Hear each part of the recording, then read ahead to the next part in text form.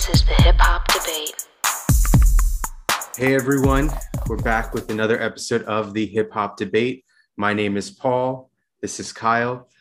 We are back. This is episode 2. If you happen to miss episode 1, you can find the video version on YouTube and the podcast version on all podcast services, whether that's Apple, Google, Spotify, wherever you find your podcasts. It should be available on there. And if it's not, let us know because we will make it available on there. So we are glad to have you back. Hopefully, if this is your second episode, you enjoyed the first one and want to keep hearing us talk about our views on hip hop and everything that goes along with it. So the topic of this episode, episode 2, is who are the top 5 most influential rappers of all time? We will get into this topic soon. Before that, we want to talk about what has been going on in hip hop the past week or so. So I'm going to start out with the new G-Eazy album. I don't listen to G-Eazy. I just figured I'd bring this up. So Same. There's that. All right. So we'll go on to the next thing. Same thing probably for this one. The new, do you know NBA Youngboy? Yeah, I've heard of him. Yeah. I don't listen to him either, but he's getting more popular and popular. He released his new album this week.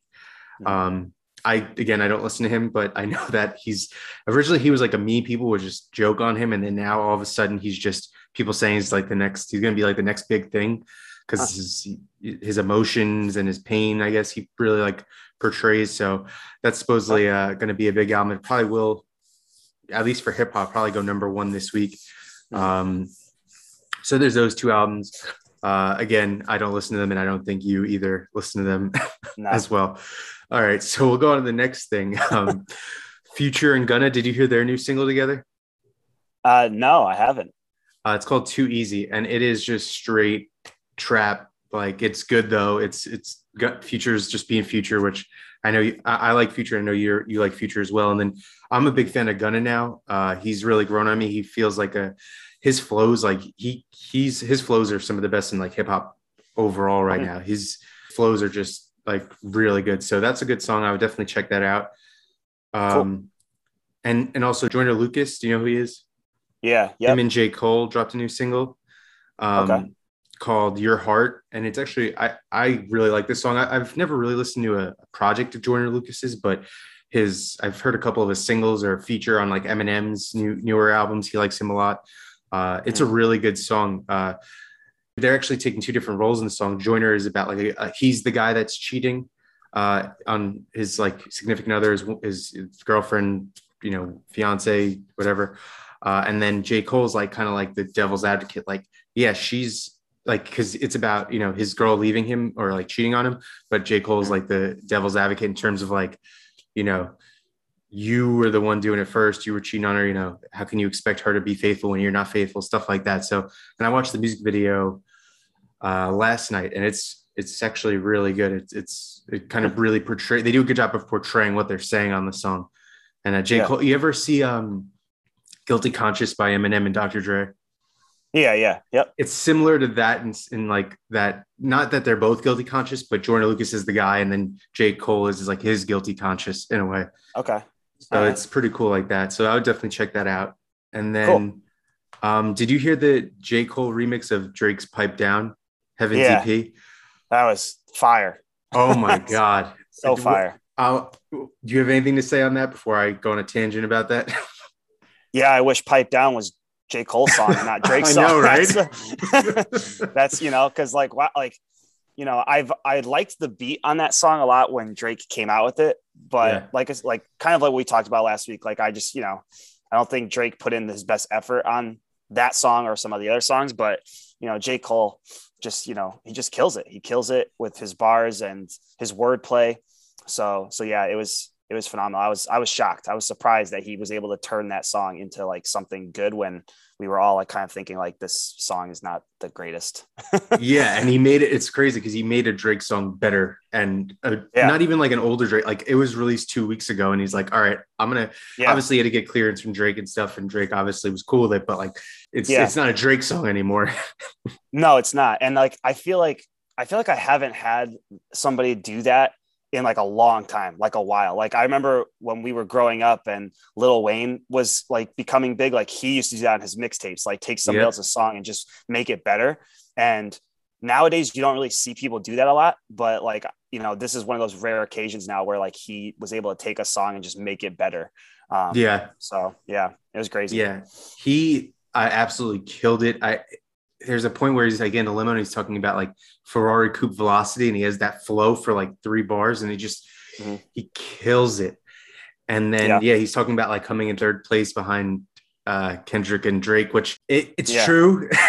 He's like, I guess he's cool with it, but obviously they're all the 3, you know, at least from that generation, like the biggest artists. They're all in like that GOAT conversation of, you know, top 5, top 10. They're all in there somewhere, wherever individually everyone ranks them.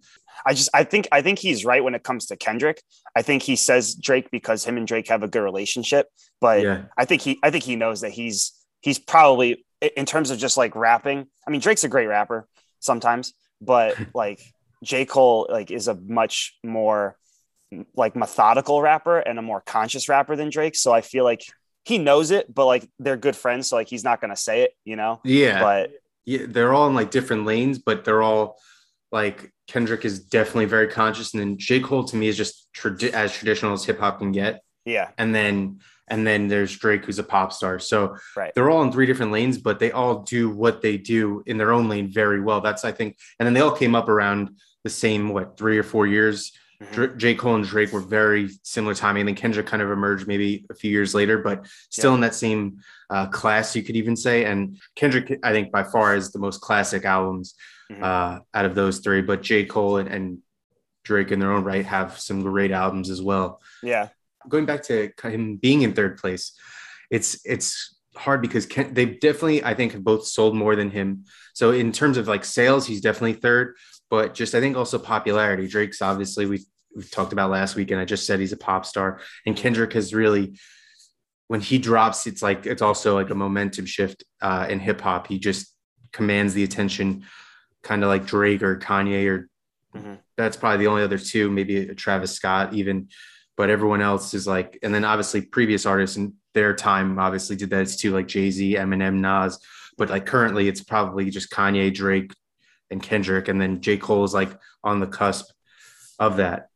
Yeah, I would say like when you compare, like, because Kendrick and Drake are very different, like on different ends of the spectrum, you know, like, Drake, like you said, Drake's like a pop star and Kendrick is more like influential and like wants to like use his music to like send messages and make points and all that stuff. And I feel like J. Cole is like in the middle of those 2, you know, like he's very conscious about his rapping. Like, you know, he has great wordplay and he, you know, likes to talk about political issues every now and then, like Kendrick does, but he's also like, he can also make like a good pop hit too, like Drake. You can make a hit. Yeah. So he's kind of like the middleman between those 2. And I feel like that's why when you consider like the 3 of them to be like the top 3 of like this generation, like that's why it's like you have one guy who can just rap about like very like deep stuff, and then you have another guy who is like just like a pop star, and then you have a guy who's like in the middle and kind of complements both of them, you know? Yeah. So definitely. Yeah. Well, I'm going to make one more point before we move on to the next topic. J. Cole to me is the best like lyricist out of all of them, the best pure rapper. Because Kendrick, I think his albums are definitely better than J. Cole's, but he just doesn't, to me, a feature besides Drake, because it's going to be a hit. But if you're talking about like, I want like 16 bars on a feature and just to kill it, I personally would take J. Cole. I think on features and just straight, like something like Heaven's EP, like he'll just rap his ass off. I think better than the other 2, but Kendrick is more thoughtful, and he's trying to, like, similar to Kanye, he's trying to always have a point to something more in his lyrics, and Kanye's like on everything he's trying to make a point, but Kendrick, every song there's a point to it, or even every verse he does, there's a point to it. So Kendrick is everything he does is really good or great, but I think talking about like a verse or like a single, like just straight rapping, I think J. Cole is like definitely, to me, the best one out of those 3 for that. Yeah, I would agree to an extent. I think that, you know, J. Cole, like he's a really good at like being a good rapper on like a single or like, you know, a feature. Like he can like I said, he could take like that pop appeal that Drake has, but use like his great rapping to like keep it like, keep it pop, but also like still like show off like your skills still. But I feel like Kendrick is more like, there's not a lot of features on like that Kendrick is on that like I'm like I get wowed by. I mean, there are a few, like Control, obviously, like the Big Sean Control, and everything like that. But like I'm more interested in Kendrick when it's like his stuff. And so I feel like in terms of like comparing Kendrick and Cole, like I think Kendrick can just keep an interest for longer. You know what I mean? Like there were a couple albums like before this new one that Cole came out with this year where like, I wasn't really feeling them, like, because there were a lot of songs that were like the chorus was just like repetition, like what was the one like motivate, like he just kept going like that, so like I do feel like sometimes like he gets like that writer's block or like, doesn't really know like, how to like make a good hook. But like Kendrick, if I'm going to pick like somebody to like just keep me interested for like a whole album's worth, like I think Kendrick is a lot better than Cole there, but definitely. In terms of like a feature or like just like, making like a good rap single, like Cole can definitely beat him out in that. So yeah, I agree. All right. So before we make the whole episode because I feel like we could talk about that. That could be a whole episode itself, those three. The Lil Nas X album, we texted back and forth a little about this week. I still only listened to it once, but I was pleasantly surprised. And Amanda was driving and she played that album and I listened to it kind of almost in full, I think, in the car. And I was, again, pleasantly surprised. He has the singles, Montero, Industry Baby, obviously, Old Town Road, and he had that song, what is that, Rodeo with Cardi B, went on that 7 EP. But besides that, I never really and I still probably won't really listen to him much, but I was pleasantly surprised. I just saw him as a guy who made, singles and very pop and there was no substance, but listening to his album, he actually has some really good songs on there and really good melodies too. He uses on there. Yeah. I really liked the song Scoop. With Doja Cat. I think that's a really good song. He should use that in a Tostitos Scoops commercial. I guarantee they're going to be a commercial in the Super Bowl or later this year. Where Scoop is going to be in a Tostitos Scoops commercial. Guarantee it. I could totally see that happening. I could totally see that. Yeah, I like that song. I like you. Like I was very surprised as well. I liked his 7 EP when it came out. So like, I was going into this thing kind of like expecting to like it, but like I don't know if I expected to like it as much as I do. I love Industry Baby. I think that's a great song. But I also get super distracted when I'm introduced to a Lil Nas X song through a music video. Okay. Like I can't focus on how good the song is because his music videos are so insane. Yeah, they're very there's a lot going on. And I respect that he's using that platform to, he came out, so like he's using that platform to kind of like advocate for it, so definitely. So I respect that out of him, but sometimes his music videos are just so wild that like I can't focus on just like the fact that the song is good, so when I listened to the album, I actually was able to just listen to the songs and I was pleasantly surprised with a lot of them, so I really liked that about him a lot. I agree. Next, I don't know, you're not on Twitter too much, right? I have a Twitter. I don't tweet a lot, but I use it more for like, news and stuff like that and kind of like checking in on stuff. So, So I don't know if you saw on Twitter, it was trending in my Twitter. People were comparing Drake and Beyonce to Michael Jackson like a few days this week. There was a video of not with Michael Jackson holding the baby, but another video of Michael Jackson just walking out of his hotel room and like thousands of people just wanting to see him walk out of his hotel room. Like the impact that Michael Jackson had, I think, was just so beyond anyone currently, like the two biggest artists, arguably Drake and Beyonce. And people were just like comparing them. And one thing that someone said, which I actually didn't think about until they said that, which made me kind of go in actually almost the other direction, was there was no social media back then. There was no @Michael Jackson. Right. So there's no interacting that way, instead of the only time you might interact or even see Michael Jackson is out of his hotel balcony, or if you go to a concert and then faint when he like makes a move, he'll just like move his hip or just like his head, and women like faint like at his concert. So good to look at both sides, but I still think he's on a different level. But not having the social media and the interactions that current artists have and the platforms that they have, I think it's not as wide of a gap as people may think it is or not think it is. Can you imagine how big Thriller would have been if you could stream it when it came out? Like, oh yeah, on, you know what I billion mean? streams first day. Seriously. And like, you know, people are still streaming that, you know, like people are Yeah. still listening to that album. And so like they're still streaming it. So like it probably has great stream like records now, but imagine if there was like a Spotify or Apple Music back when it came out in the 80s. Like, you know, it would be I don't think Drake or Beyonce would break his records if that were the case. You know what I mean? So yeah, I agree. So yeah, so like, and I personally, like, I don't see the comparison at all between Drake and Michael Jackson other than sales. You know, like you can. It's the only thing that's people the only are thing. even saying. Yeah, but like Beyonce and Michael Jackson, you can make more of like a good argument between those two. You know, because I think those two like are like the biggest pop sensations of our time, like between the 80s and now.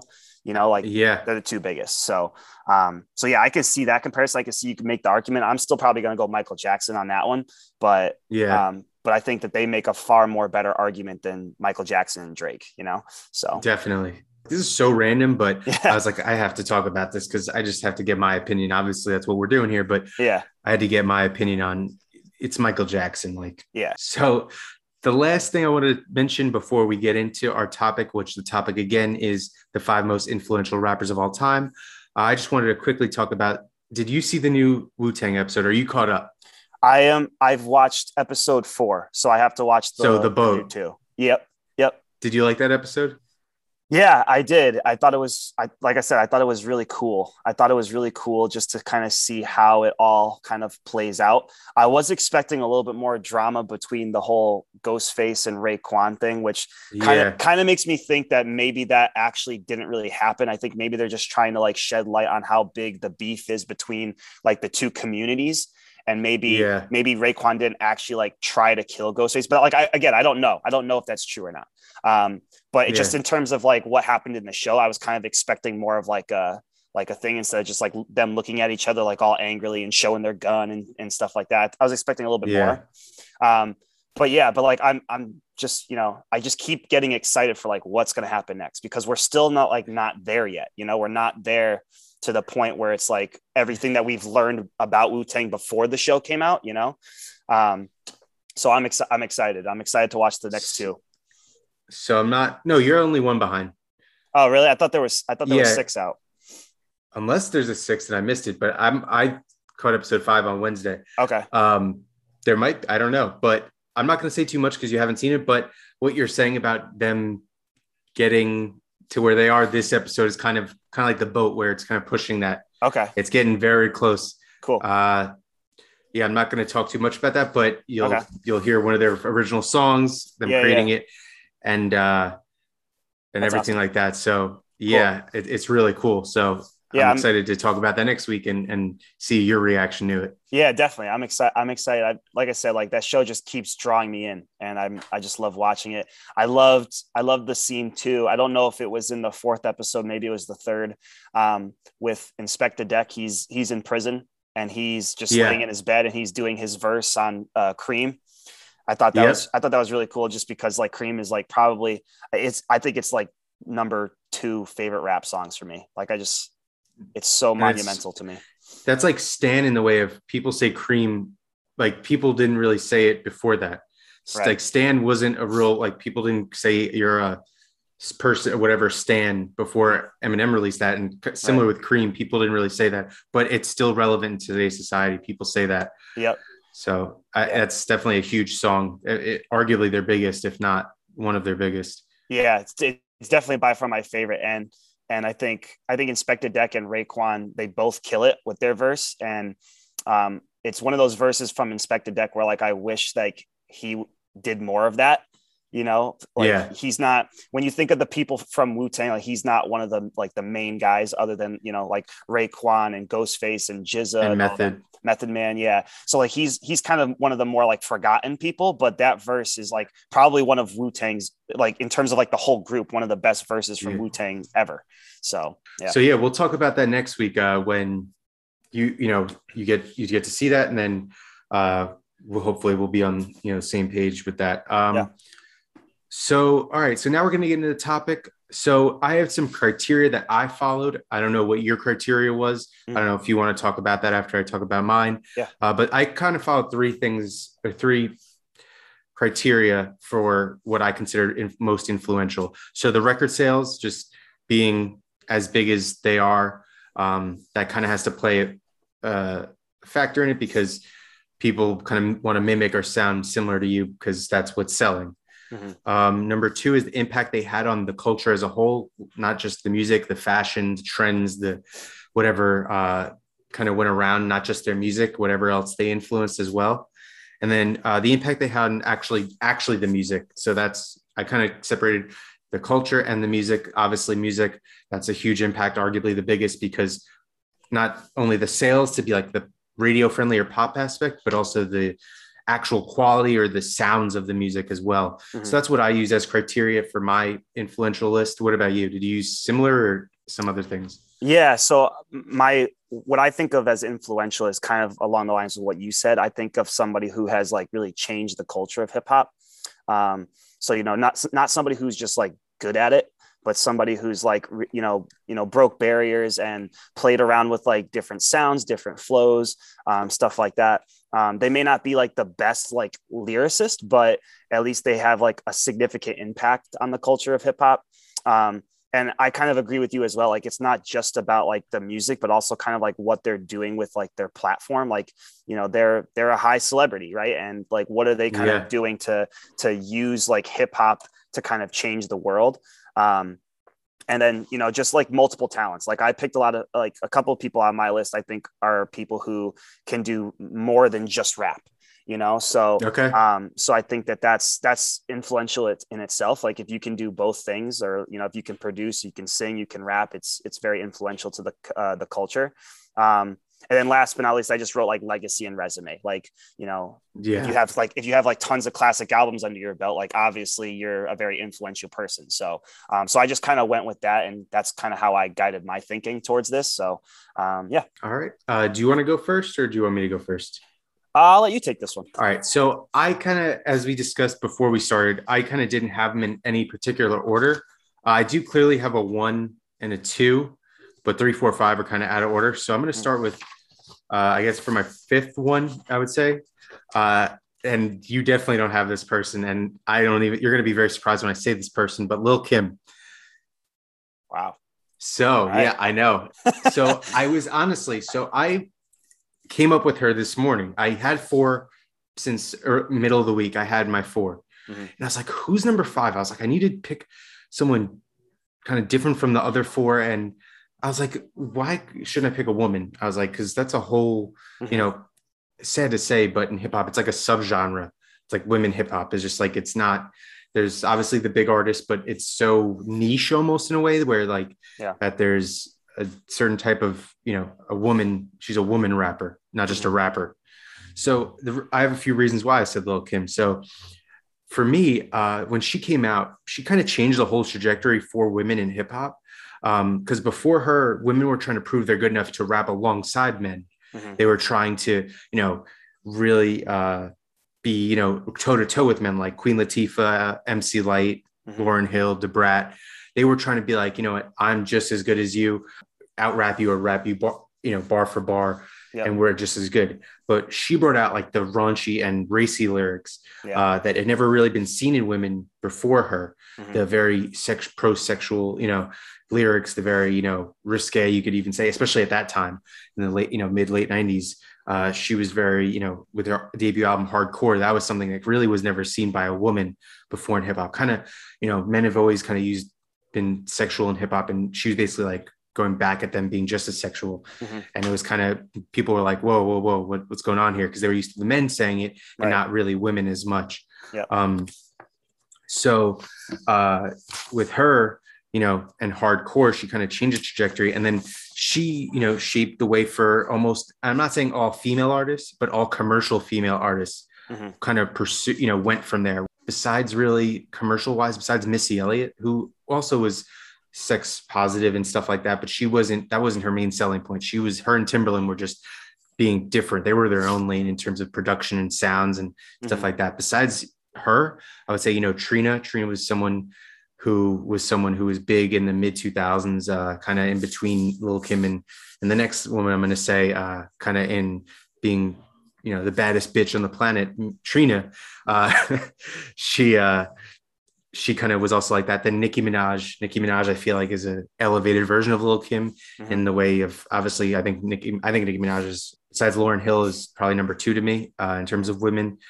So she's obviously very sex positive and very comfortable and promoting not just her lyrics, but her body and that type of rapping like Lil Kim. Then Cardi B, similar. Cardi B's, to the top, I would say, of just being very whatever the hell she wants to say, which, hey, I'm cool for whatever. If men can say it, women could say it too. So that's fine with me. And then Megan Thee Stallion currently, and City Girls are kind of popular now, but they're all of the 4 I just said are very, very sex positive and very comfortable with talking about that stuff when like traditionally they weren't. So I think, Lil Kim is so influential in that way. And then also one last thing with her is the fashion.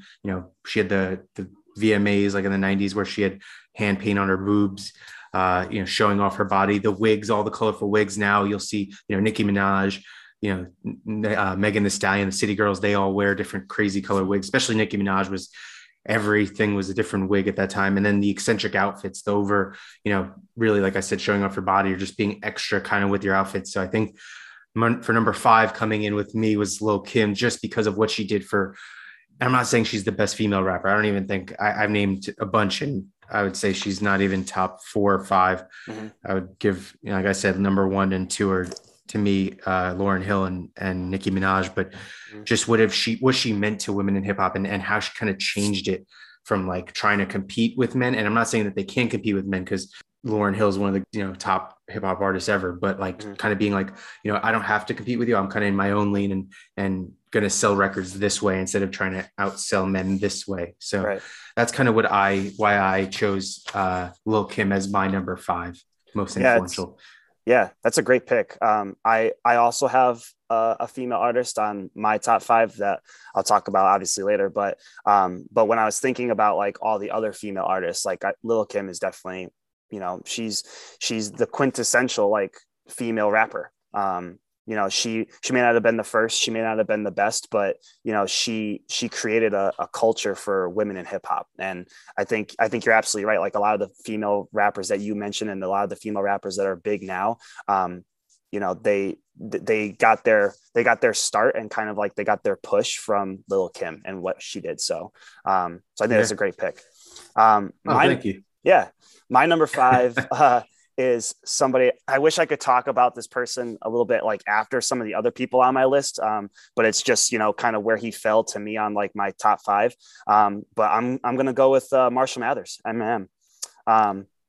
I think that he was the voice of like the early 2000s, with, he had the Slim Shady LP, which, came out in 99, but still kind of like right on the cusp. And then, you have Marshall Mathers LP, which is a classic.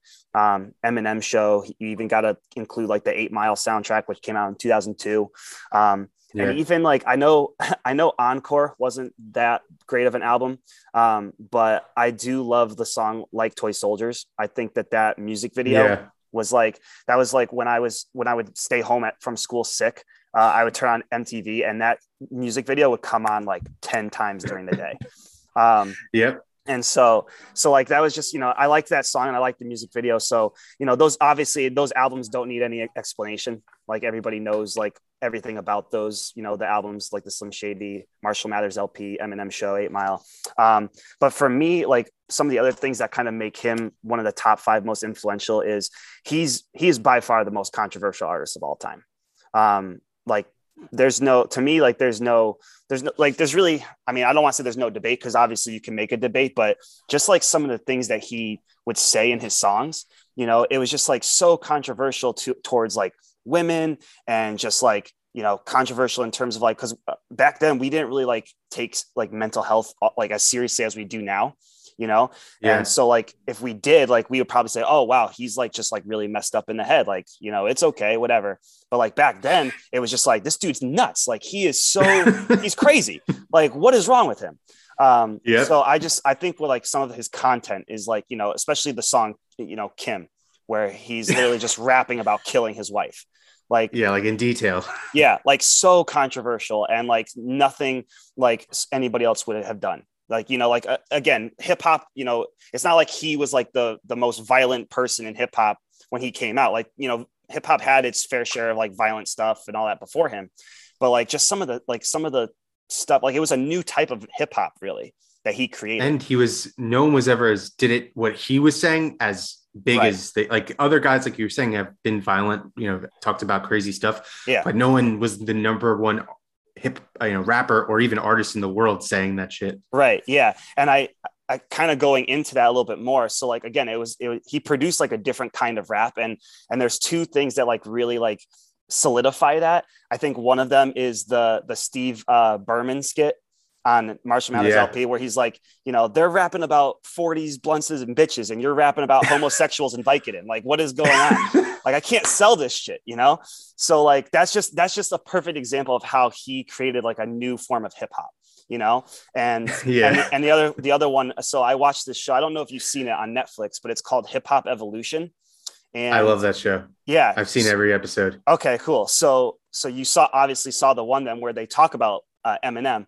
And I thought one of the funniest parts of that whole like skit, or not skit, but like that segment of that episode was when they interviewed Busta Rhymes, and Busta Rhymes says the same thing. Like, everybody's rapping about this stuff. And then you got this white kid from Detroit who's talking about like tying his dick to a tree and jumping off. Like, it's like, what are you talking about? Like, it's so controversial and so weird, but that's just who he was. And nobody else was like that before, you know? So, so I feel like in terms of that, like, that's why I say like he's the most controversial artist of all time. And I think not just most controversial rapper, but just controversial, like one of the most controversial artists of all time. The couple other things that I just want to say briefly, like, you know, I think also him being light skinned matters a little bit. I think that, you know, like in a predominantly, you know, Black African-American.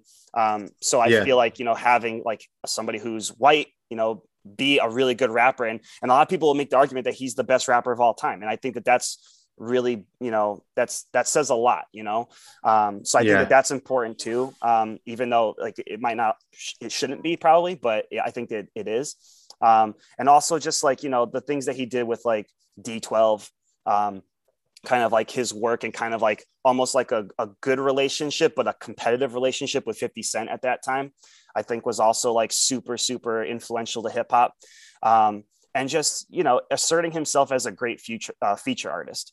So like, you know, there's times where like you'll see, oh, you know, Eminem's on this track, like I gotta listen to it, you know, and he may not be the best like featured artist, like he may not have the best features, but if there's a song with Eminem on it, particularly, you know, when he was big, like you're gonna listen to it.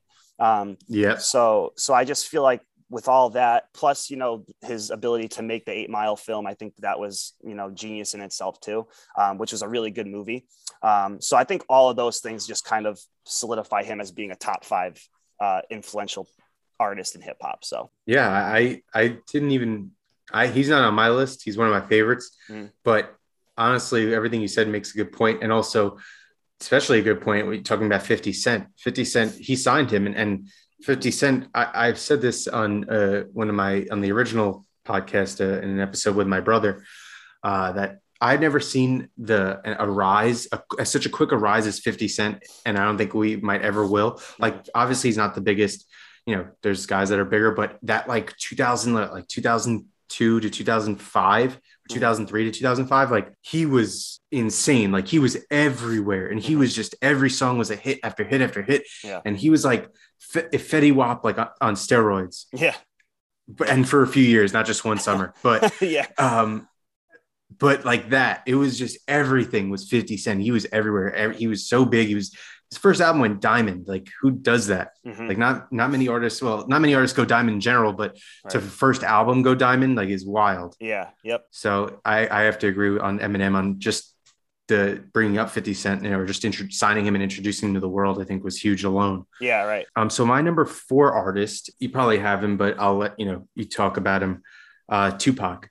I think Tupac is definitely up there. So I'll have to give a little quote or a little lyric, as Mr. J. Cole once said on Let Nas Down. Mhm. Pac was like Jesus, Nas wrote the Bible. Mhm. So Tupac still this, I think to this day, and it's like mythical almost. He's like a Jesus individual, and he's like the guy like in hip hop. Like I don't think he's not in my top five, but he's just he represents just more than the actual music. He's just, I think globally he's so big, and he's such a big figure, and his lyrics and quotes are still used almost as much today as they always have been. Tupac's just, I think, like, he's an artist who uses him a lot or references him a lot is Meek Mill. Meek Mill has a lot of songs that are similar titles or similar lyrics or hooks.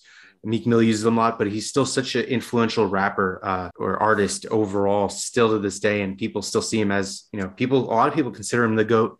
And still see him as that, huge figure that what he meant to not only West Coast, but also hip hop as a whole. So I think personally, he's the biggest influence ever to come out of the West. I would say him, and then Snoop is number two. And I think, like I said, Tupac, I would say is number one because he has like this mythical feeling about him. But I think it's also partially because he's passed. He's not around anymore. And I think in any genre, that adds an extra layer to their legacy. And which is terrible to say, but it does add that when they pass, like a Jimi Hendrix or Biggie or Tupac, like they're really added another, or Marvin Gaye even, like it adds an extra layer to their legacy almost. So I think that's why Tupac is definitely number one, but Snoop Dogg is honestly a close two, I think. But also, I think he's still the king of the West Coast, but that might change in the next few years or decades. So I think Kendrick might overtake that with his next album or two albums, whatever he plans on doing. But I think just the influence Kendrick is going to, I think more in a decade from now, when people realize how important Kendrick was and what his albums really said and what they mean, I think it'll eventually overtake Tupac. But that's another conversation too. Also hits. Tupac has so many hits. He has 2 diamond albums, which I don't know how many artists have diamond albums, but to have 2 is wild. 6 multi-platinum albums and 7 just platinum albums. Nothing crazy. The craziest thing is that he only had 4 albums prior to his death. So he has 2 diamond, 6 multi-platinum, and 4 of his multi-platinums were released after he passed. I don't think any other artist, even Drake, Kanye, or Jay-Z, could even do that. To have one of the albums is a diamond album. It's his greatest hits, which you have to consider it because to sell 10 million of a greatest hits is still a lot of albums. So I just think he has 11 albums total, and 7 were after his death. And he has all of these record sales or album sales after that. I think stands a testament to how influential and how big he is, or is and was, for him to have all these albums. I can't say the word posthumous. Oh, posthumous. Posthumous. I always say, I don't know, whatever. Posthumous. To have all of these records after you die, to go multi-platinum after you die is, to me, is insane. You don't see, like, artists, there's a lot, like Juice WRLD, they're doing a lot, Pop Smoke, they're doing a lot, but you'll never see these guys go, obviously they're not even before death Tupac level, but you'll never see big artists even after they pass to go platinum on a posthumous album more than once, but let alone multi-platinum more than once. So I think that's a testament.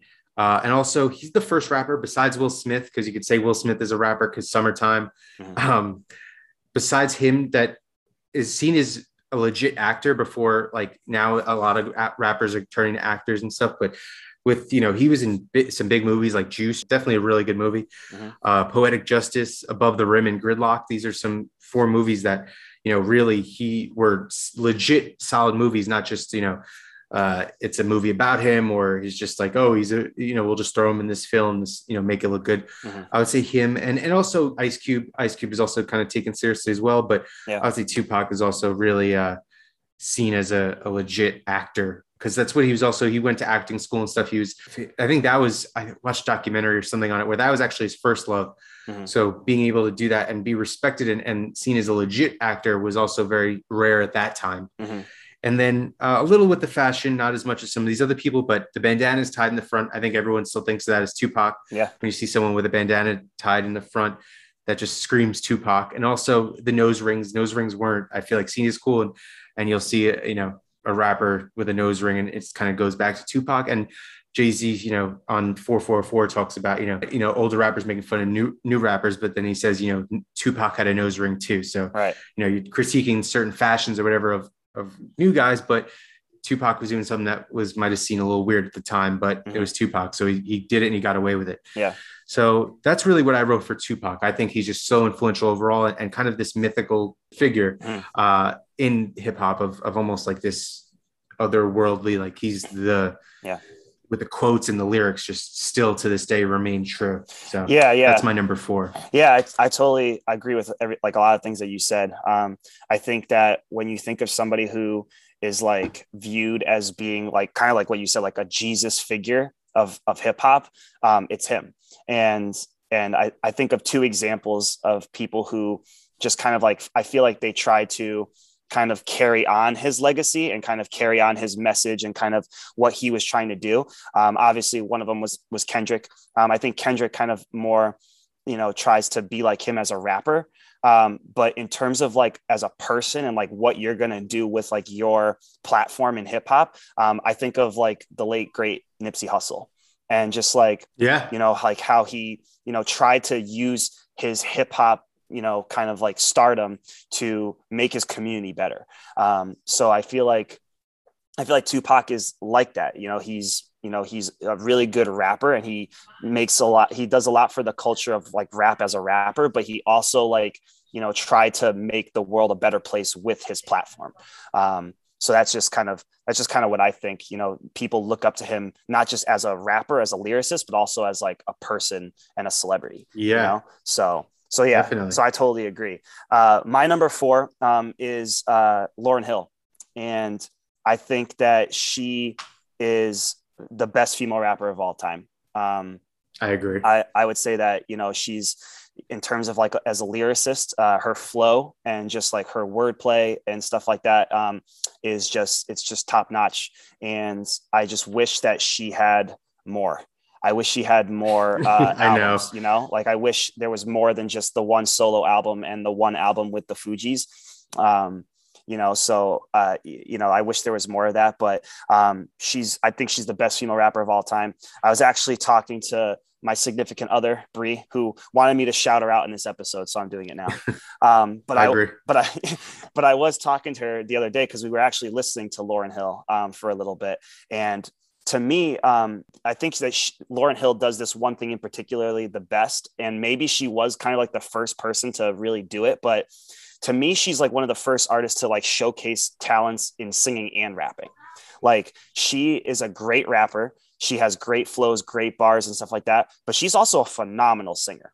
Like, there's lots of rappers that, sing like, Drake and to name it, Kanye sings sometimes and stuff like that. But nobody says like, oh my God, Drake and Kanye are phenomenal singers. Like they can sing like so good, and I think Lauryn Hill is like one of those people who you can say is a really great rapper, but can also sing really well too. So I would say like I don't know if she's like the first to do that, but in terms of like what I'm thinking and all the music that I've listened to, like if you go like back to like the dates when she released like her albums and stuff like that, there weren't a lot of people before her in hip hop that were singing and rapping at the same time. So I kind of considered that. I also kind of considered the fact that 2 songs off of her solo album are songs that get sampled a lot these days in hip hop, which is Doo Wop and then X Factor is another one. I think the fact that those 2 songs have a legacy of like kind of like staying relevant in hip hop is also like a testament to like her legacy, making music that can be used again and kind of, revisited a little bit. So I think that those 2 songs for her, like not only were they great songs just from her standpoint as a rapper, but just also like the fact that those songs are so well received and so liked by so many people that they just keep getting reused. So I kind of talked about that a little bit. Just like her activism, as a female, like you kind of alluded the same thing to like Lil' Kim in a way. But she's kind of, Lauryn Hill's kind of more like, like I'm going to stand up for women's rights and stuff like that, whereas Lil' Kim kind of pushed the door open for women, but I don't see her like being like kind of like an activist the way Lauryn Hill is, So I think that also plays a role, like, again, just using that platform to kind of, talk about stuff that, needs to be talked about. And then lastly, just for her, like, again, her career with the Fugees, How Many Mics is a great song. Ready or Not, like, I love her opening line where she's talking about, like, I played this game like a game of chess, which is, again, something like in the 90s, like a lot of rappers love talking about playing chess, and kind of like, use that analogy of like, oh, life is like a game of chess and, stuff like that. So, and then last but not least, can't go without not saying the cover of Killing Me Softly. Like, some people don't even know that that's a cover. Like, these days, when you hear that song, some people just automatically go, oh, it's Lauryn Hill, but it's not, but I think that her version of that song is more well received than the original. And so again, that's just another, like, that's a groundbreaking classic song by her, and it was even her own song. So I just think, like, all of those things kind of factor into, like, why to me she is the best female rapper of all time. And I think you have to have her in a top 5 because of just what she's done for the culture and for, like, the women in hip hop. So that's kind of why I say her at number 4. Yeah, I have to agree with her. I think she's also the best female rapper of all time. And Ready or Not is phenomenal, and Doo-Wop and Killing Me Softly. That's one of those covers that is just, it's one of those very few times where a cover, you're like, this is better. Yeah. Very often there's covers that you're like, all right, well, the original is better, but there's very rarely is there a cover that's like, all right, well, we'll go with this version now. Yeah. And that's a prime example of one, because that song's phenomenal. Yeah, totally. All right, so I'm going to go with my number 3. You might have him, I don't know, but he's very big in the mid to late 2000s, early 2010s. Weezy F Baby, Lil Wayne. So Lil Wayne's, I think, the basic example of the impact he has on hip hop today. Hip hop would not be the way it is right now without Lil Wayne. With him or Kanye West, those are the two biggest influences of today's artists. I said this back in 2016. I tweeted it out, and I don't know how I remember it, but I do. There's only 2 artists currently that aren't two of the big artists that aren't directly influenced by Kanye and Lil Wayne, and that's, I would say, Kendrick and Cole. They have, I would say there's some influence, but not to, like, the influence of, like, how with guys like, Drake and with Kanye and Lil Wayne, and, like, any other big artist is directly influenced by, I would say, Lil Wayne. And most of the sounds and the flows and the style of rap is, I feel like, directly from Lil Wayne. He's just so influential to today's hip hop that I think to influence a whole, really, at least 1 or 2 possible generations, depending on your view of how long a generation is. Artists like, Future, Young Thug, and Meek Mill, I think those are directly, like, from that time, like the late, early 2010s. You could say those guys are, especially Young Thug, and Future even, those are directly from Lil Wayne. Like, they sound like him, look like him in certain ways. And I just think and also Meek Mill has really influenced them a lot with his flows and stuff. And then there's newer artists like Lil Baby, Polo G, Moneybagg Yo, NBA Youngboy, 42 Doug. These are guys that are just so directly influenced. And these are just some of the bigger artists, but every artist is just influenced by an artist, either by Lil Wayne or an artist that's influenced by Lil Wayne. And I think that's such a big testament to how big he was, and how big he was at a certain time when a lot of these artists were coming up or growing up. Right. That they want to sound like him. So I think also the randomness of his bars, I'm going to talk about this in a minute, but he's just so great at just anything. Like, he's not the best at telling a story. Right. Like, I would never really want Lil Wayne to tell a story in his song, but just how he can rhyme with the most random crap. You're like, what is he talking? Almost like Eminem in a way, but like not as vulgar but just more like, wow. Like, I would have never even thought of that, or I never would have said that. Yeah. So going off of that, he's sales-wise, he's the 5th biggest rapper of all time, selling over 20 million albums and over 120 million units sold, including singles and stuff like that. So he's huge. He's he's top 5 biggest rappers of all time, just off of sales. Yeah. The fashion impact he's had on the culture. Truck Fit was big for a little while. His brand, the skinny jeans, he was every person was wearing skinny jeans when Lil Wayne was getting big. Yeah. Dreads, every rapper not every rapper, but a lot of rappers now have dreads. And before Lil Wayne, obviously dreads are part of, culture, but every rapper was, I feel like, since has had dreads, or most rappers have had dreads since then. The tattoos, head to toe and tattoos, that's also a thing. Lil Wayne, I feel like, started with like a bunch of these rappers I've said, besides Lil Baby, he doesn't have any tattoos, but the rest of these guys are tattooed almost from head to toe. And that wasn't as popular or relevant before Lil Wayne came around, and he's probably doesn't have a square inch on his body without a tattoo. So that's something. And also something that was around before him, but he elevated it, was also lean, like the lean culture. It was around Houston. Rap really introduced that with, DJ Screw and UGK, but like it really elevated with Lil Wayne, because rappers from it was a Houston thing. Right. But now after Lil Wayne really reintroduced that and brought it nationwide, which is kind of a sad thing to say about, but he really, it's, lean's big in California, New York, Atlanta. It's big everywhere now. So that's, I think, because of him, he brought that out. This is a question, but I think it's just a question out there. Greatest mixtape rapper possibly ever. He's, if not, all right. Yeah. I agree as well. I think he's hands down his mixtapes. Yeah.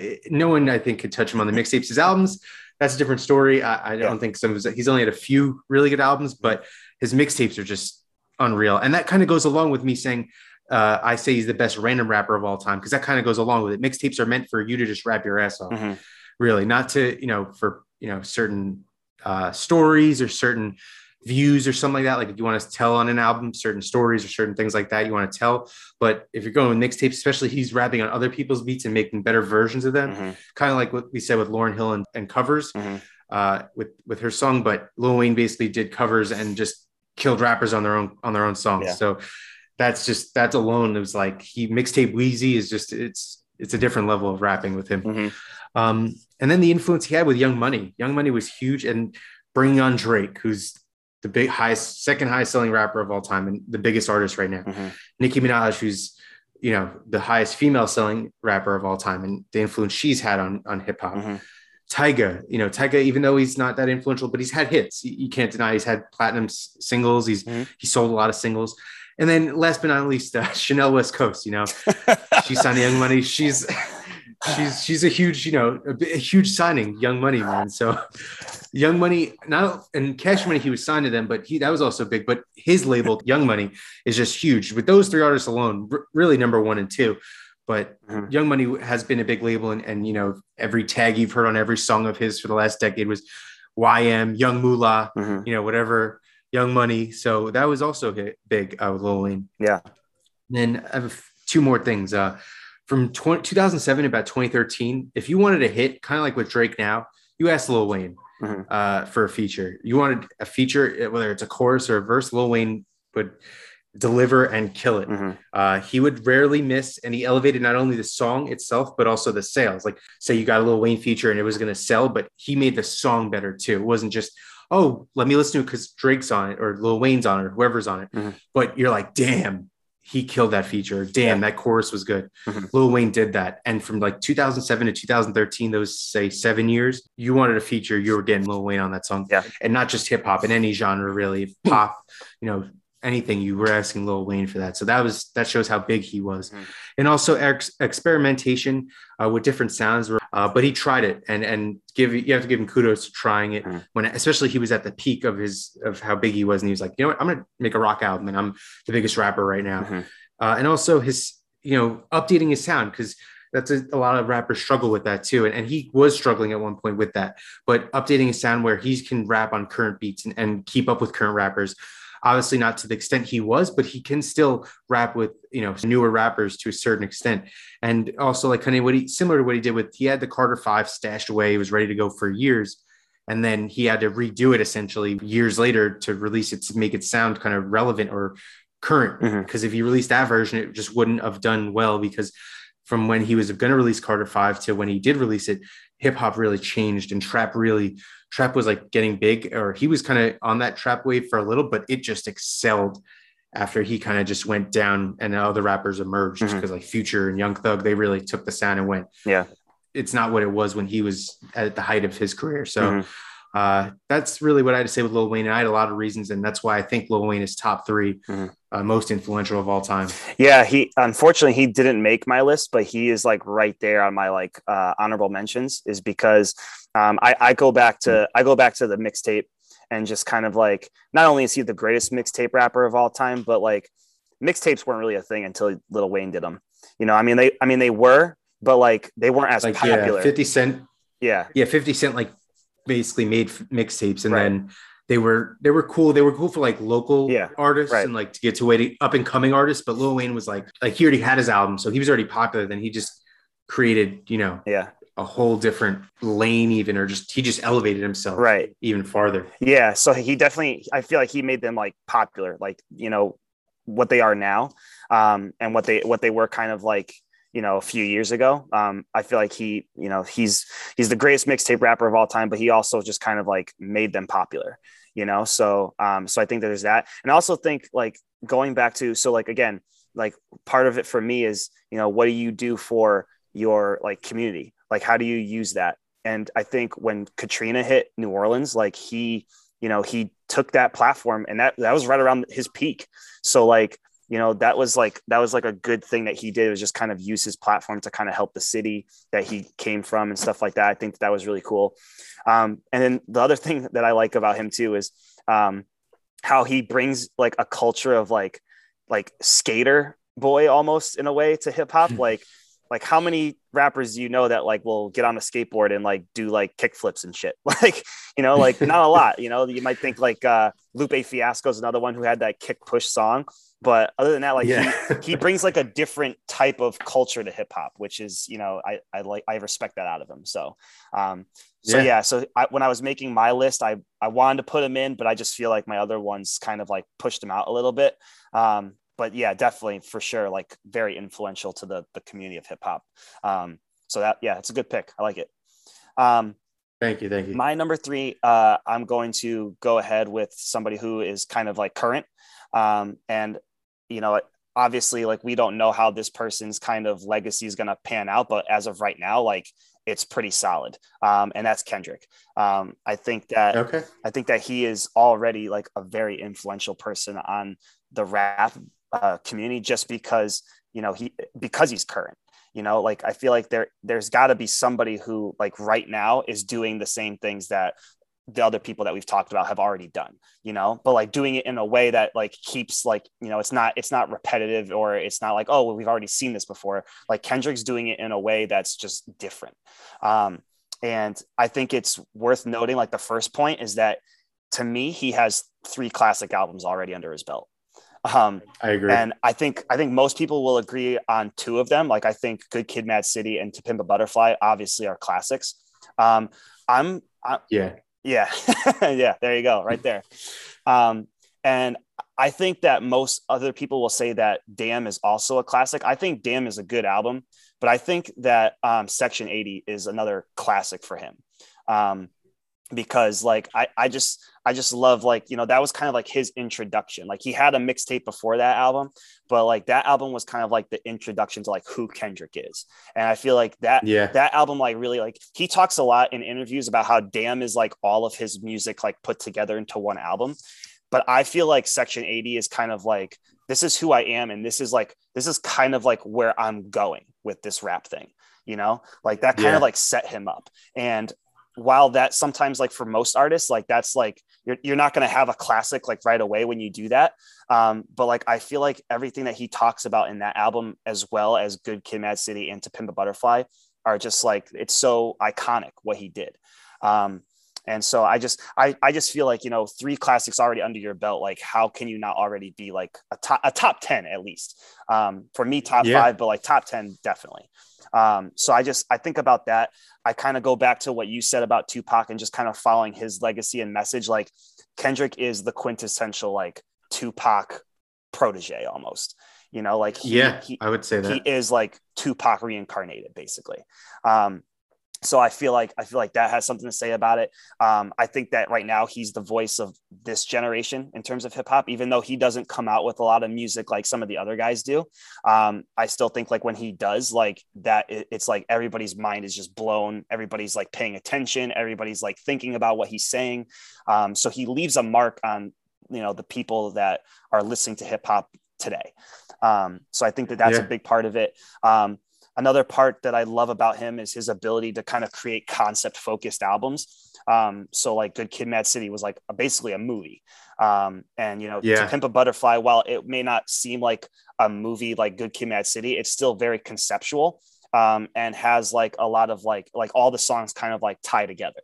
And I think like there's been a lot of like albums that are like that in like rock music and pop music, they do it. But hip hop, it's really hard. It's really hard to make a concept album because hip hop is so lyrical, and it's hard to like stay focused on one topic for 15 tracks when you're rapping your ass off for 3 verses a track, So I feel like his ability to be able to do that is it's what makes him a legend.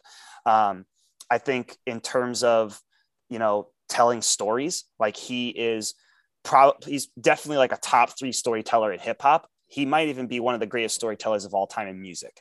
Because again, just being able to stay focused on a story for a whole album's worth is just something that, not a lot of people can do. And I think a lot of people are trying to do that, or at least, some rappers are just trying to like make like a good like song that tells a story. Like, I don't know. Did you hear the new song by Fivio Foreign? That's how you say it. Fivio Foreign. He has a new song out. I think it's called True Stories or something like that. No, I haven't. Yeah, it's a good song. And it's just a story. It's a story about a kid, being incarcerated and going to jail for, maybe something that they didn't do or something that he shouldn't be in jail for that long. But it's just like things like that. Like those are all like Kendrick. Kendrick influences people to use rap to tell stories. And I think that, again, before Kendrick, of course it had been done before, but he really like takes it to the next level in terms of like telling a story. So I would say he's like a number 2 storyteller of all time. I'm not going to say who number 1 is because he's on my list. And we haven't gotten there yet. But I would just say like, he's a great storyteller. And the last thing I want to say about him too, is that to me, he keeps like the West Coast style, and adds like his own flair to it. So like before, like the 90s, you would always be able to tell like, oh, this is Snoop and he's got a West Coast sound. Oh, this is Biggie and he has a New York sound, right? You were always able to kind of tell the difference. These days, like you can't really tell where somebody's from, but you can definitely tell where he's from, because again, he just has like that, his beats and his instrumentation are very like 90s West Coast. And just the way he raps and just kind of like the things that he talks about. Obviously, he mentions Compton in like almost every song, but he just has like that old West Coast style. And the only other person in hip hop that I know that like has like a true like sound to like where they're from is Joey Badass. Joey Badass is a really good like New York sounding rapper, And so I think Kendrick like is able to just kind of like take like that West Coast sound that's been around for so long, but again, he adds his own flair and kind of his own thing to it. So I like that about him a lot. And then last but not least, I feel like there's so much that about him just from his music, but there's also like so much that we still like don't know. And maybe we never know. Yeah, we don't know Kendrick, right? But we really know Kendrick. Like you don't, right? Like you don't know Kendrick personally, like as much as you would like a Drake or even like a Kanye. But like, so like we don't know him like that, but like like kind of like some of his morals and kind of some of his influences and kind of some of the things that he's been through before he became a rapper. So like I feel like he's told so many stories, but there's something in me that feels like there's still more to tell. And that just kind of keeps me interested, but it's also a really hard thing to do, right? Like it's hard to like continue to tell things that are interesting. And he just always delivers. He always delivers with like, flair, and he delivers with like keeping us interested and entertained. So I think when it's all said and done, like he is a top 5, like most influential rapper in hip hop. Definitely. There's 2 things I wanted to say with that. One, when you're talking about like, it's like a movie, Good Kid, Mad City, I actually say with his 3, not Section 80, but with Good Kid, Mad City, Damn, and To Pimp a Butterfly. So to me, Good Kid, Mad City is like a movie. To Pimp a Butterfly is like a play, and Damn's like an actual, just it's an album. Yeah. So I think the way that, like, I could see To Pimp a Butterfly being on like a Broadway, being a play. Yeah. I think the way it plays out, the way, you know, the way it uses everything, the jazz, and then Good Kid, Mad City, I think would be a great movie if they ever adapted it.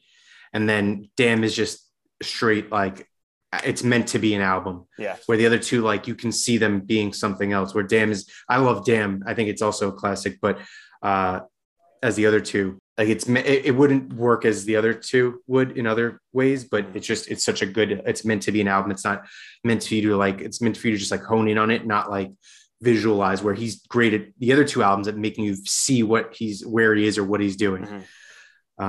So I think that, and then also going back to your list, which I know you didn't say it, but I know who is on your list. So I thought we might have the same final two, but we don't, because that person who I know is on your list is not on mine. So for my number two, I don't know if this is the person I don't think is on your list, is Jay-Z.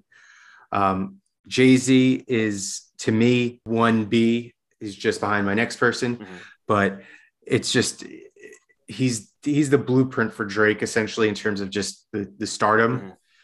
And also his actual rapping style. I think he raps a lot like Jay-Z. I think Jay-Z, at least rapping, might be his biggest influence. The production and stuff like that, I think but actual like flows and everything, I think Jay-Z is like Drake's biggest influence. But we're not talking about Drake. So Jay-Z, his record sales, he's 13 platinum solo albums, and every album went number one. What can you say? What? Yeah, what can you say? Like, that's ridiculous. Yeah. He has over 36 million albums sold and over 125 million units sold. He's the fourth highest selling rapper of all time. He was number two for a very long time. Eminem's number one. Drake is number two. Kanye's third. And then he's fourth. So he's top four selling, but I think overall sales, but to have 13 platinum solo albums and each one of them go number one, I just think is insane. You don't see that. He's had multiple classic albums. To me, I think Reasonable Doubt, Volume 2, Hard Knock Life, The Blueprint, The Black Album, and 444. 444 to me, surprisingly, is my favorite album of his. Wow. He's very mature on that, and it's from a totally. Jay-Z was never too vulnerable on his albums, and this was the first time where I felt his vulnerability. Yeah. So that's why I love it. He's also, like, the other ones I said are classics and they're great, but I just liked his vulnerability, because that's something that it didn't make it better, but it's just something you never saw from him, which was cool, because you never saw Jay-Z really be that vulnerable on an album from like start to finish too. His business acumen and his promoting wealth, you know, he's big into art now and owning your own music, and kind of with Tidal, what he was trying to do for artists and telling artists, like, even on 444, you're still signing with labels and not promoting yourself, which I understand why people sign, because it's very hard to start on your own and go independent. But I understand what he was also trying to push and say, that, you know, own your own stuff, not, you know, end up in a situation like Prince or Michael Jackson, where, you know, you're fighting over that, like, own your own stuff and get all the money you should on your own. You're creating it. You should get, you know, your portion of it. Having your own label, like starting, you know, your own either music label, or even he has, you know, with Duce and Rock Nation Sports, or Rockefeller, like he, you know, starting your own thing, owning property too. He talks about, like, in Dumbo on 444, like, I could have bought Dumbo at, like, you know, certain, and now it's worth like quadruple or whatever it is now. Or even art, he talks about buying art at 2 million, and a few years later it's 4, and then another years later it's worth 8. So that, and then owning companies too, and also just what he talks about for, you know, the Black culture and promoting Black wealth and Black ownership, I think is just something that is great to see, and something where he's kind of also in his lyrics kind of giving the blueprint to that, as well as making the moves and kind of just showing people the way on how to do that. So I think that's also great. Jay-Z, I have a lot to talk about. So putting on a lot of artists, he's put on countless artists, and I'm just going to go off. Memphis Bleak with Rockefeller, Beanie Siegel with Rockefeller, Freeway, there was a role with Rockefeller, Foxy Brown, Just Blaze with the production. He was big on that. Dipset as a whole, he had all of them, and they kind of went and did their own thing, but they started with him. Uncle Murda, who's big in New York. Kanye, how can you not mention Kanye? Rihanna, how can you also not mention her? J. Cole, Jay Electronica. So these are are huge artists throughout the years that he's put on. And then two of his own artists ended up becoming billionaires on their own with Kanye and Rihanna. So he's a billionaire, but he also helped. Obviously, they did their own business ventures and their own stuff, but without his push in the music, they wouldn't have had that platform to become billionaires on their own. So that's crazy alone to think of yourself as a billionaire, but kind of promoting and creating in your own sense of, if you didn't put them on, they wouldn't have been to be able to be as successful as they were with the music, and then in turn turn that into their own wealth with their own businesses and ventures and stuff like that. So I think that's crazy to say that one person who's a billionaire created their own worth in becoming a billionaire, created two others essentially in the process. Rockefeller, the label, and Rocawear, the clothing brand. The label was pretty much kind of what I talked about with all of those artists besides J. Cole and Jay Electronica. They all were signed to him, and they were successful at least for some point in time. They never flopped, but all of them had at least, a few hot songs or maybe a hot album that was well at the time. And then Rocawear clothing line, at their peak, which I found this out looking more into it, they were making 700 million annually, which is huge. And he sold the rights to Rocawear in 2007. Rocawear, kind of like Echo or Fat Farm and stuff like that. Those are big clothing brands in the mid 2000s. It was Jay-Z. I actually read up on it. He saw a lot of people wearing the same, not his brand, but a brand that was popular, wearing the same jeans as his because he made them popular. And he thought, why don't I just sell my own stuff and that'll be popular, and I'll get, instead of they're getting the money off of me making stuff popular, I'll make stuff popular and make money off of it myself, which kind of goes in back to the business acumen and promoting wealth aspect of him, which is also, it's very smart. Hey, why kind of, and that influenced other, hip hop artists to kind of also have their own brands, like G Unit had their own brand, and other artists even try to make their own brands as well. Then also Roc Nation and Roc Nation Sports. Roc Nation was kind of his second coming with a label, but more of just harvesting talent and not kind of having just his own little label. It started the first artist was J. Cole, as I mentioned, and then who turned out to be a legend in his own right. And then 2010, Jay Electronica, he signed and is now is home to over 45 artists and manages the business side, 34 artists, which there's a lot of huge artists on there. A few, as I mentioned, but he's also manages like a bunch of artists like Lil Uzi Vert, Big Sean, Jay Electronica, Moneybagg Yo. A lot of these rappers are also signed him just for the management part because of how well he's built his own management and the people around him. They want him to manage them as well. And also with Roc Nation Sports, that's also a huge agency as well. He has signed some of the biggest athletes in the world, like Robinson Cano, who was the first client, which at the time he was one of the best baseball players in the league. LaMelo Ball signed to them, Skylar Diggins in the WNBA, Kyrie Irving, Saquon Barkley, Juju Smith-Schuster, Romelu Lukaku is a player on the Chelsea football team, soccer team, you could say. And then Des Bryant, he's not currently playing, but he was a big football player back when he was at his height, and he was signed to Roc Nation. So these are just some of the athletes he's had, and he has a whole bunch of others. These are the standout names, but it's just crazy to see how big of an impact Jay-Z has had on hip hop. I started off with the music and then just went off into everything else. And Jay-Z to me is 1B, and it's very close to 1A, but the person I have at number one just has a bigger influence. So that's me and Jay-Z. And I know I had a lot and I said a lot, but he's done a lot. I can't leave him out. Yeah, no, you're totally right. He unfortunately is not on my list. I same with Lil Wayne and him. I wanted to put them in there so badly because I know how big of an influence they are. But yeah, for me, he is the quintessential, a great rapper, but also a great businessman. And in terms of the whole culture of hip hop, he is that guy. He is the guy that, is can say I am a great lyricist. I'm a great rapper. I can make great rap music, but then I can also take everything that I've done in hip hop and turn it into a business. And I'm good at that too, by the way. So, it's just kind of crazy. All the things that he can do. He's more than just a musician. So for me, it kind of goes beyond hip hop. which is kind of crazy. It's actually kind of funny that you put him at your number 2, because my number 2 is probably his biggest rival at one point. And if you know anything about me, you know that this was coming. So yeah, I actually thought he might have been number 1. No, but yeah, so he's number 2. I put him at number 2. I put Nas at number 2. I think that in terms of the lyrics, and this is, this can be debated by tons of people, but it's just where I stand. But I think that he's the greatest rapper of all time. And I think that, he has I know I've used this term a lot this episode, but he has the quintessential rap album in Illmatic.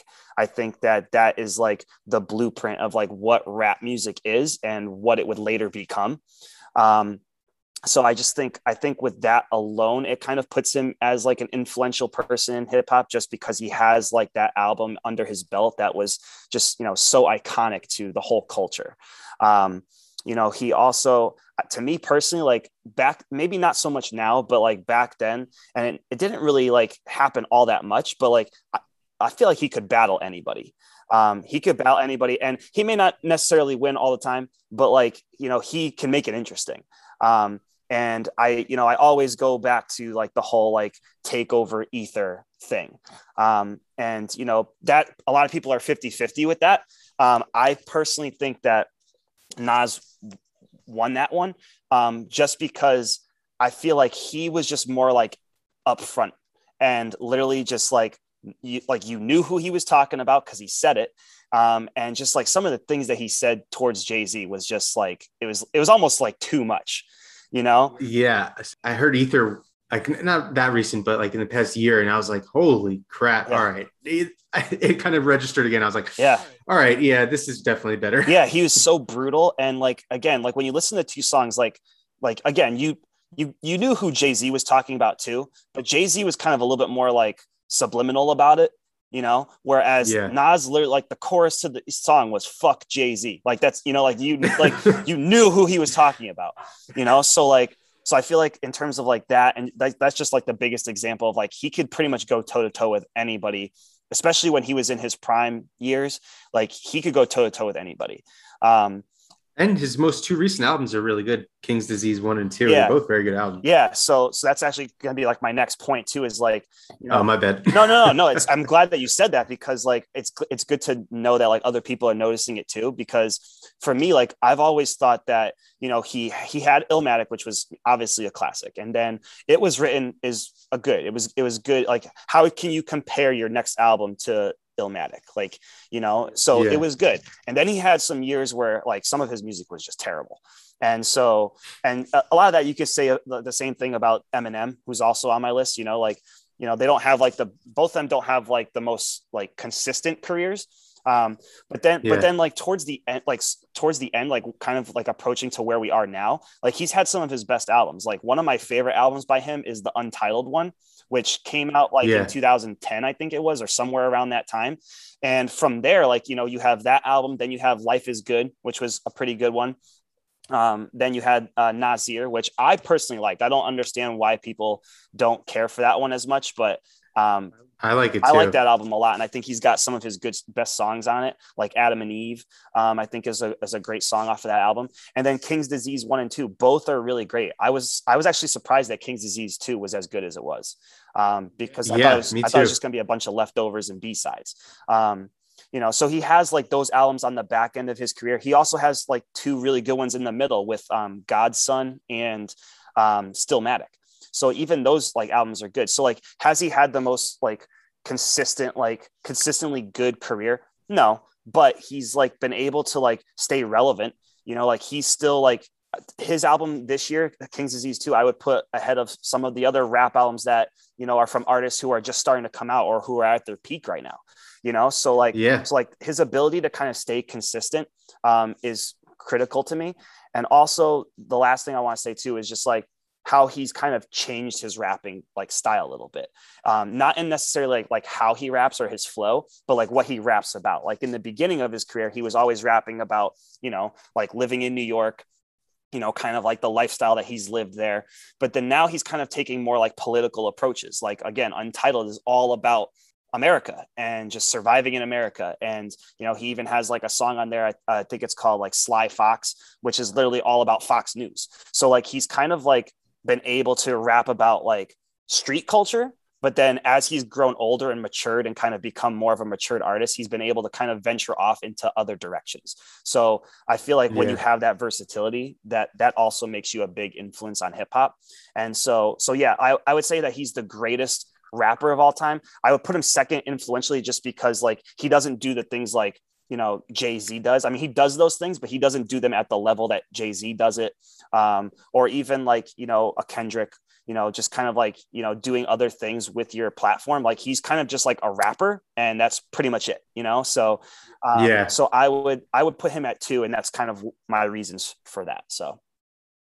Awesome. Yeah, I agree. Nas is one of the best, to me, one of the best rappers of all time, one of the best pure, you can go toe to toe with anyone. And I have to agree with everything he said. He's off my list, but he's definitely in my top 10 of influential, definitely. Yeah.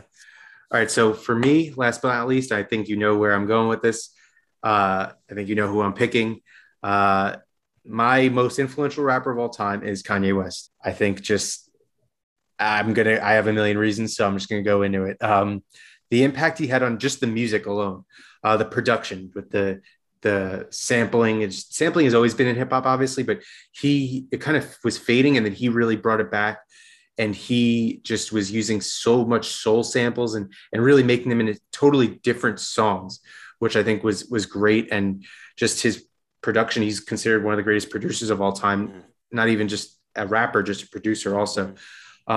We talked about this briefly last week, the influence from 808s, how it kind of changed the trajectory or the direction of hip hop at the time. And it kind of influenced a whole new generation of people that can sing and rap or just be comfortable showing their emotions on songs. So there's that. He killed gangster rap for a moment of time with, because 50 Cent was at the height right at that time. And then Kanye West came out and 50 Cent was talking about, selling drugs and killing people. And Kanye West was talking about working at, the Gap and buying pink polos and Louis Vuitton. So it was just different. And he just kind of killed gangster rap. People say it in 2007 when Graduation and 50 Cent, I think Curtis was coming out and they had a beef, or not a beef, but a little competition of who would sell more. And they said the loser would retire, which it was 50 Cent and he still hasn't retired.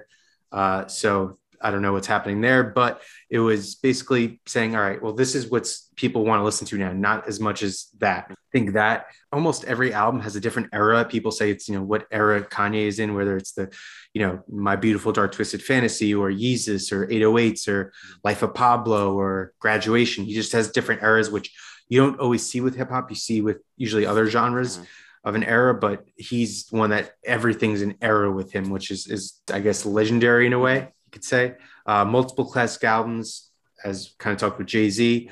I think his first 6 albums to me are classic, which you don't ever see an artist like that. I think College Dropout, Late Registration, Graduation, 808s, My Beautiful Dark Twisted Fantasy, and Yeezus to me are all classics. That's just me. And then we were talking about yesterday, he also has like Life of Pablo is also very good. Donda to me is very good.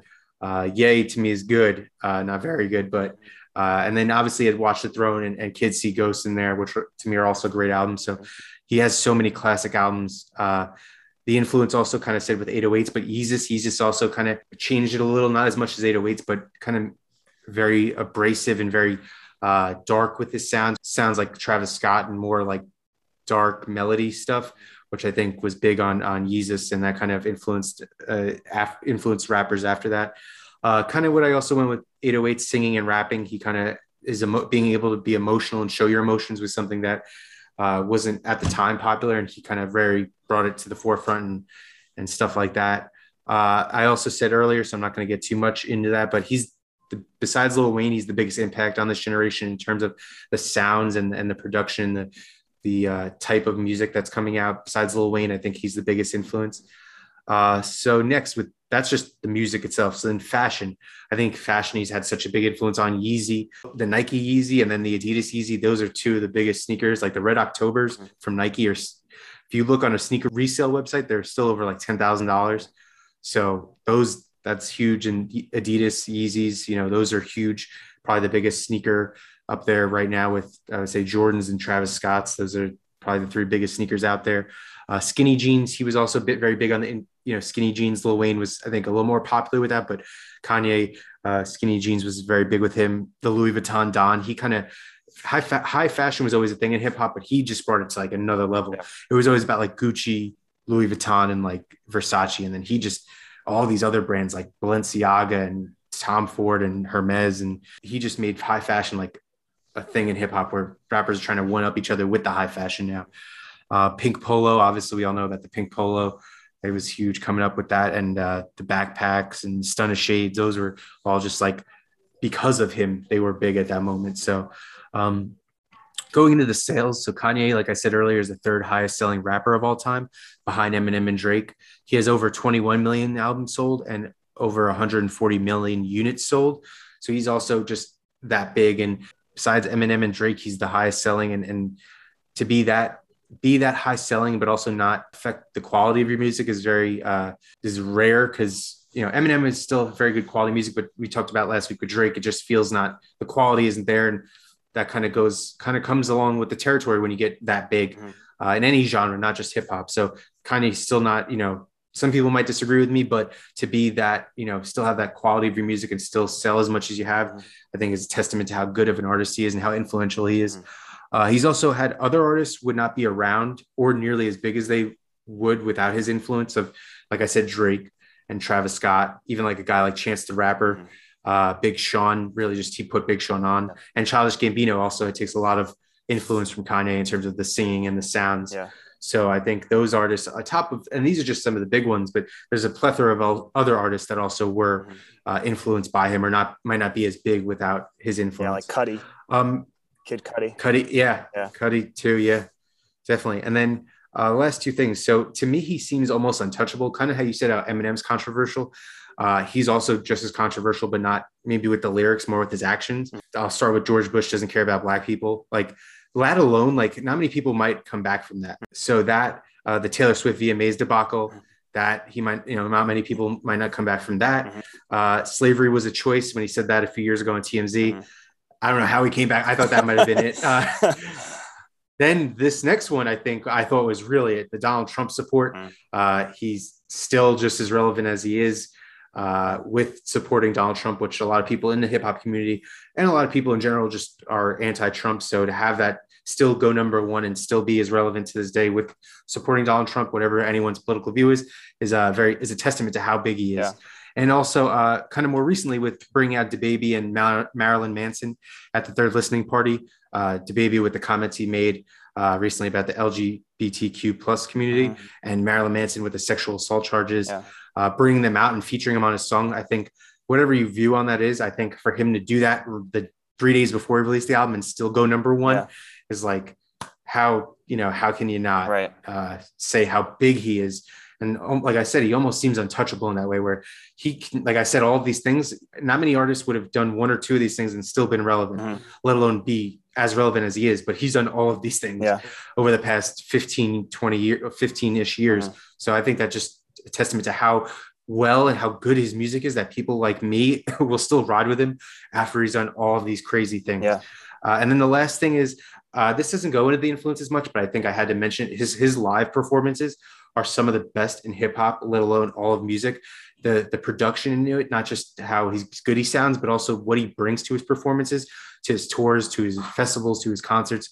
He just brings that art element and that performance element, not just a stage and a screen. He brings everything to it. And I've seen him a few times, but it's just been crazy and just brought such a performance element to just not just the rapping or the singing, just the whole stage design and everything. I think he thinks of everything. Like we said, he has a purpose to everything. So I think that to me is why he is, all these reasons are why I think he's the most influential rapper of all time. Yeah, no, that's great. I think 3 of your top 5 are like in my honorable mentions. So we were pretty close. I think absolutely he's totally influential. I think if you think about 808s, I think that might be one of, if not the most influential hip hop album ever. just because of not only what it did for hip hop and how it kind of changed like the narrative about like what you can rap about and kind of like the sound of it, but also just like you said, gave people a platform, gave people a platform to either be an artist or to be a better version of themselves as an artist, So Yeah. I feel like, and a lot of people, think that that's not like a great album. And I wouldn't say like it's one of the greatest albums of all time, but I think that in terms of like its influence on like, being able to give other artists like a chance to like explore themselves and kind of expand their craft. A lot of that has to do with that album. So, and I would agree, like he's got tons of classic albums under his belt. Like I talked about Kendrick having 2 under his belt. Like you're right. Like Kanye has, I would say 5. I don't know if Yeezus I would consider a classic, but in terms of like College Dropout, Late Registration, Graduation, My Beautiful Dark Twisted Fantasy, 808s, like, yeah, they're spot on. So I think he's got a huge influence on the culture. My number one, I'm not going to spend too much time on it because I kind of talked about it when I talked about Kendrick, and you have this person in your list as well. And I agreed with a lot of things that you said. So for my number one, it's Tupac. For me, I just think of, Okay. I think of when you think of a person that all of other people in rap like aspire to and kind of look up to as like a big brother, like it's him.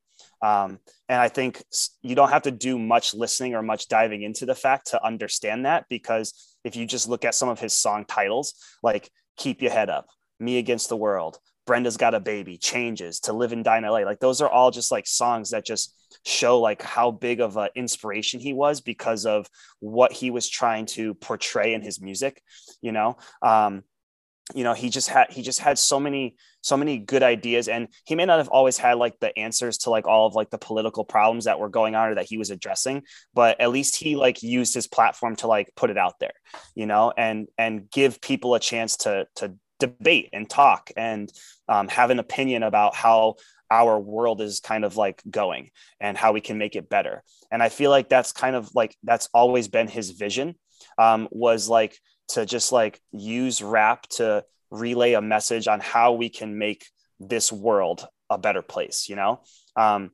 He may not have always executed it perfectly because he was also gang affiliated. And it could have, I personally think that it resulted in his death, which I also think was kind of like, if you're a conspiracy theorist, I guess you can kind of believe it or not, but like, I think that his death and Biggie's death were kind of correlated and related to each other. So like, he may not have always like executed his vision perfectly, but when it came to like rapping and what I'm going to rap about, like, I want to use rap to make the world a better place. And so you can listen to all the songs and you can kind of get that idea from what he's saying. But to me, nothing sticks out more particularly than actually on Kendrick's last song of To Pimp a Butterfly, Mortal Man.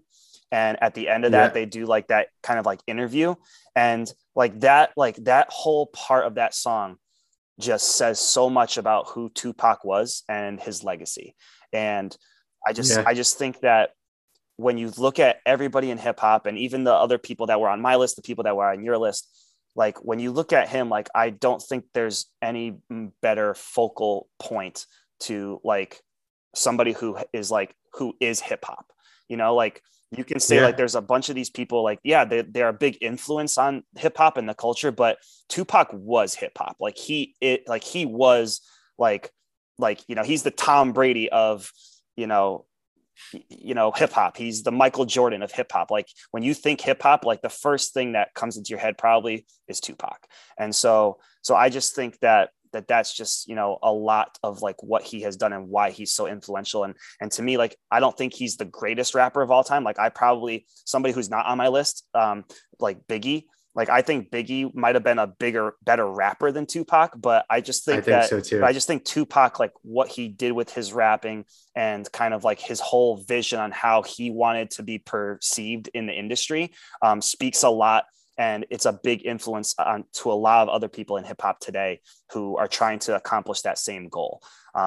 So I feel like he kind of gave them like a road to follow, and a lot of people are following that road. So that's what I have to say about Tupac. And to me, he's the most influential rapper in all of hip hop. And that's hard to disagree with. I definitely like he was on my list. Yeah. But yeah, a lot of the stuff you said, and obviously a lot of the stuff I said, he definitely, I think, on any list should be in someone's top five. So I'm going to quickly reiterate my list, and then you'll reiterate yours, and then we'll go over the end of show stuff. Cool. All right. So my list was number 5 was Lil Kim, 4 was Tupac, 3 was Lil Wayne, 2 is Jay-Z, and 1 was Kanye West. So what was your list again? So my list was at number 5 was Eminem. And then at number 4, I had Lauryn Hill. And then my third was Kendrick. And then the last two, I had Nas at number 2, and then Tupac at number 1. Awesome. So guys, after you see this episode, tweet at us, comment at us what your top 5 most influential rappers is. We'd love to hear feedback from anyone.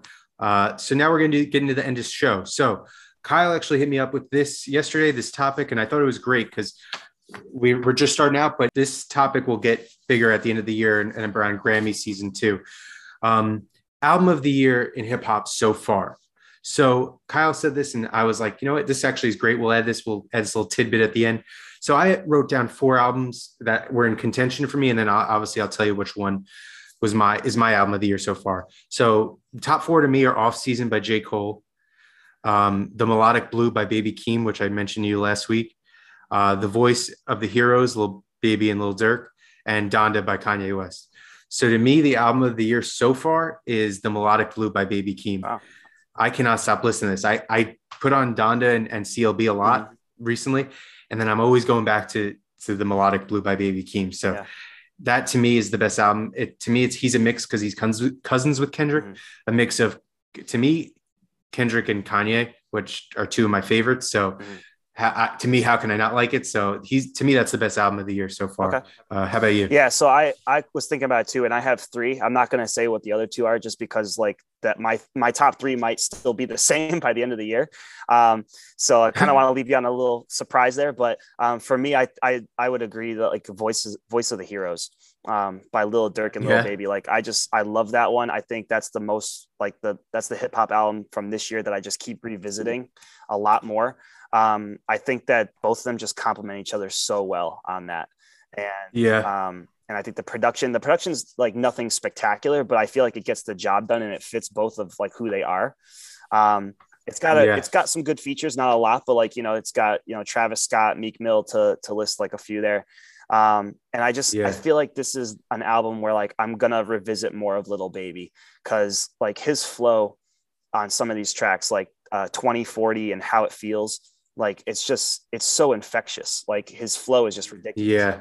And I love, that's Facts. Oh, that's one of my favorite songs on that. Yeah. I love his chorus on that. Yeah. So I like his flow. And I think one thing that stands out for me with Lil Durk is like his ability to like rap in like a sing-songy kind of voice.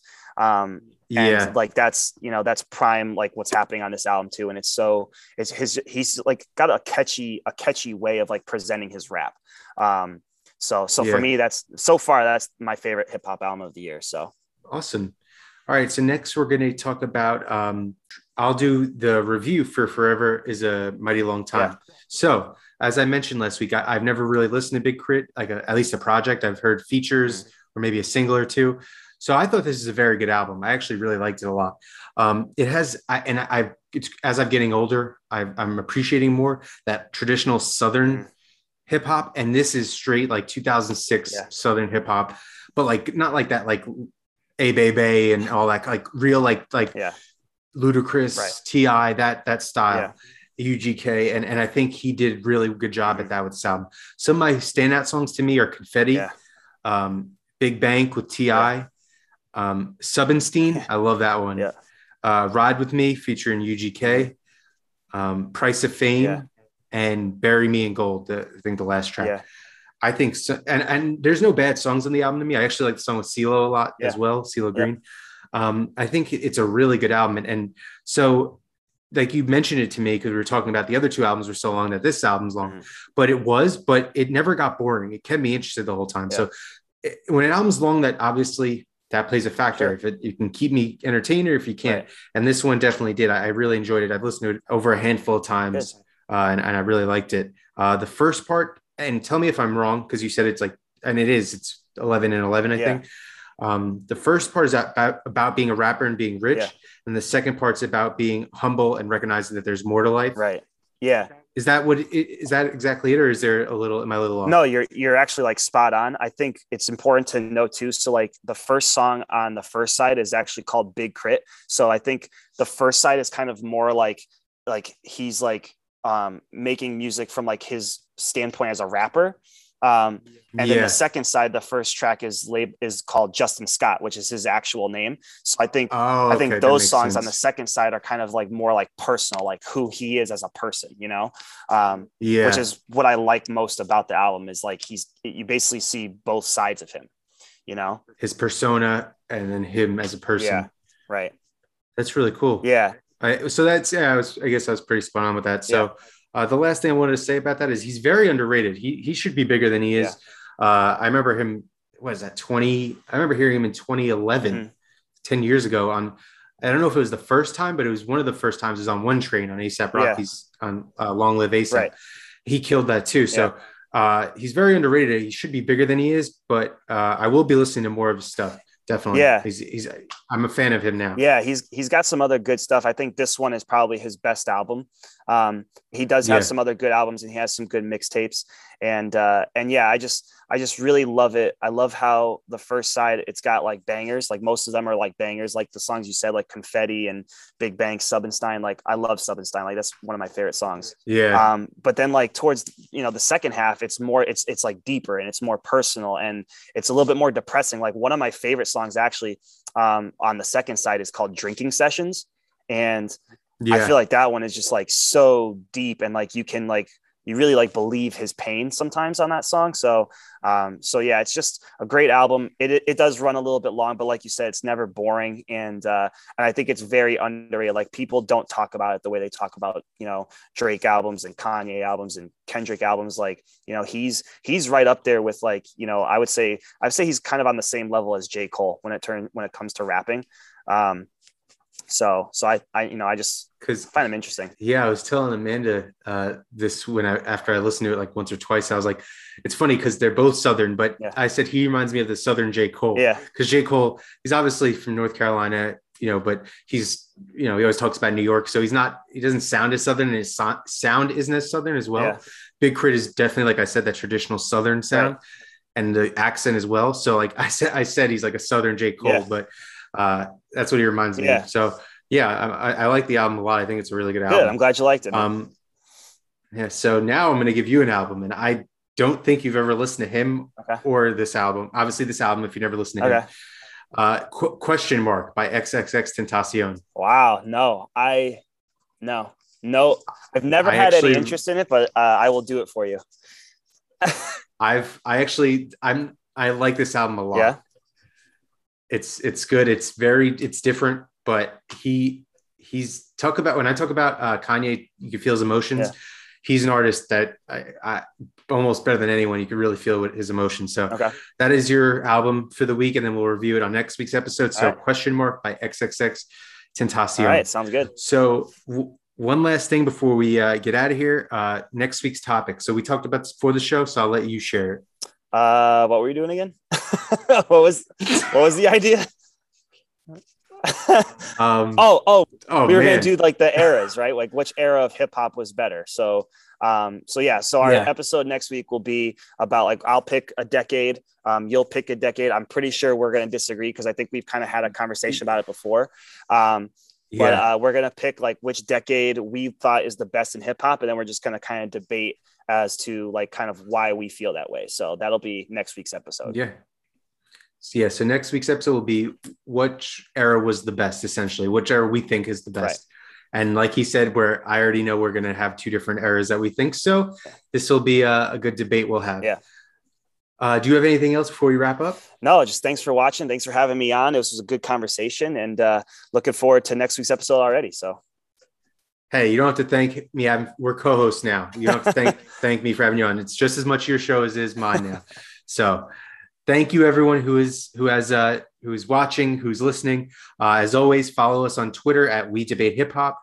Follow us on Instagram at The Hip Hop Debate, and subscribe on YouTube at The Hip Hop Debate.